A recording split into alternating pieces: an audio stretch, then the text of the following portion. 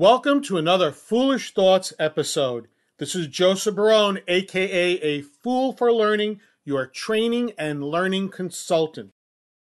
Our foolish thought for today is Dealing with Vendors, Part 2.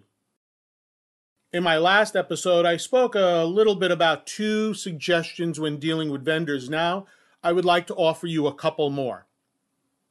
First, always have one point of contact when dealing with a vendor. This will ensure that the vendor is not being told what to do and what not to do by 20 different people, all giving that vendor conflicting directions.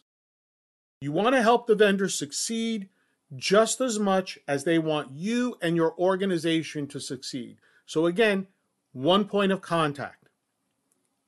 Second, ensure that your one point of contact has a backup, someone who knows what is taking place and has a good relationship with the vendor. You want to make sure you have this person just in case the main point of contact is on leave, is sick, decides to leave the organization. Someone can fill in either on a permanent basis or at least a temporary basis until a new point of contact can be assigned. Third, if you are the contact point, it is so important to have regular meetings with the stakeholders, the other units that use the service, regarding the service provided. Listen to them. Ask questions. However, don't just let the stakeholder say, "The service is terrible. It does not meet our needs," and then run to the vendor complaining about the service. Make sure you, the point of contact, asks the stakeholders to be specific. Find out exactly what is happening. Was this a one-time event or issue, or did it happen multiple times? Or is it some sort of misunderstanding? It wasn't the vendor, it was someone else responsible. If this is a real concern, ensure that it is raised with the vendor so that it does not occur again. Fourth, have regular meetings with the vendor and provide them with any feedback, metrics, etc. I used to have meetings with my vendors on a regular basis, usually quarterly. Even if everything was okay, have the meeting. Let them know that everything is okay and make sure that you document it.